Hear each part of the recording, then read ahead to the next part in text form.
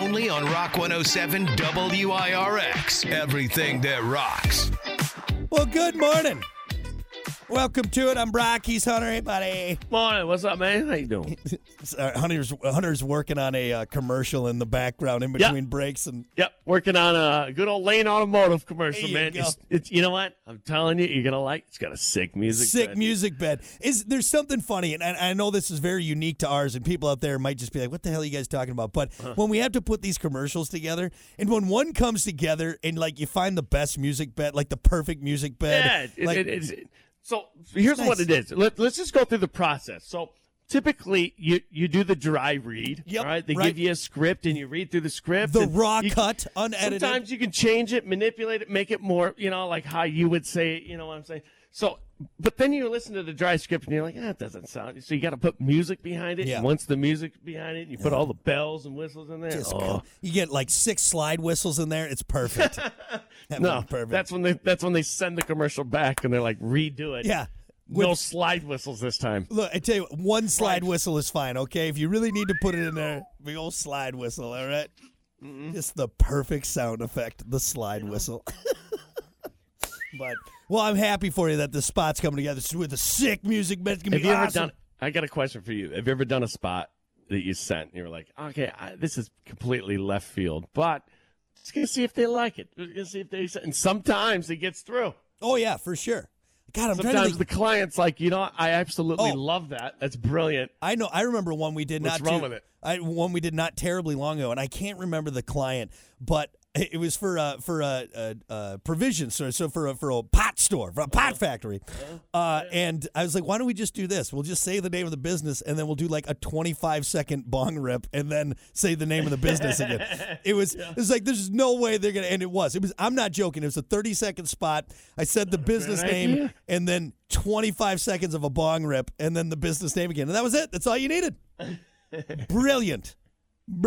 Sometimes it's those off the wall commercials. You know that one that just make you like, what the hell was that? But then you think about it. You know what one does it for me every time? It's What? the old Starburst commercial, the berries and cream.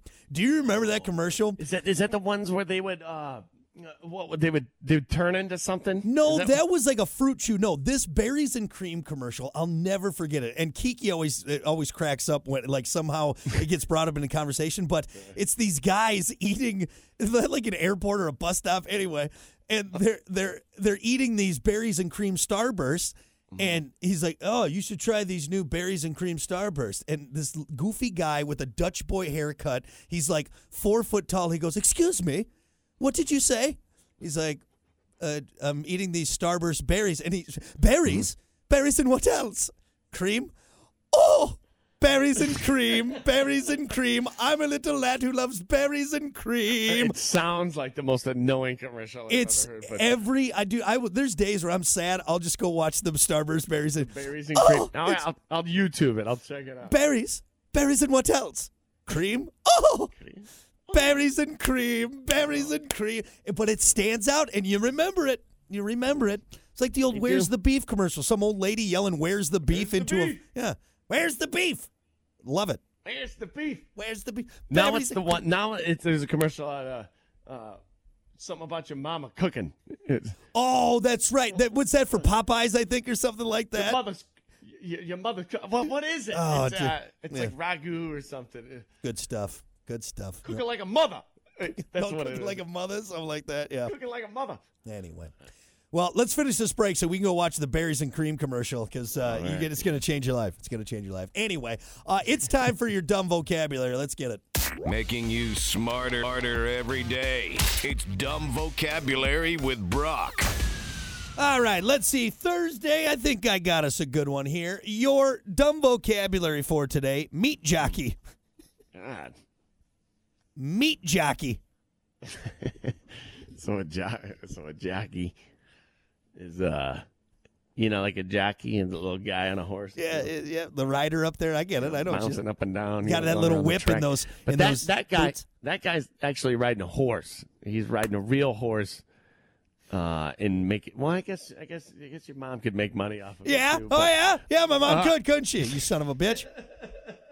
It's a meat jockey instead of the horse. It's a wiener. You're right. It's a slutty person. They're just hey.